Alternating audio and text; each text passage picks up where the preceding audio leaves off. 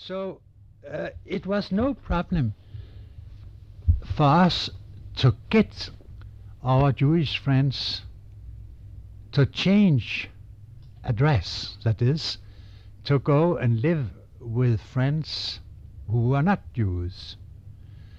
The most difficult was that many Danish Jews would not believe that this thing could happen.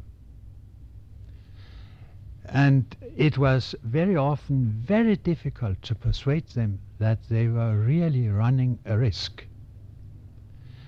Well, as we came near to September 43, we heard finally that the thing would happen and that the Germans intended to arrest all the Jews and send them to concentration camps in Germany. Quietly but quickly, the alarm was given to the Jewish community. Rabbi Melchior tells us what happened.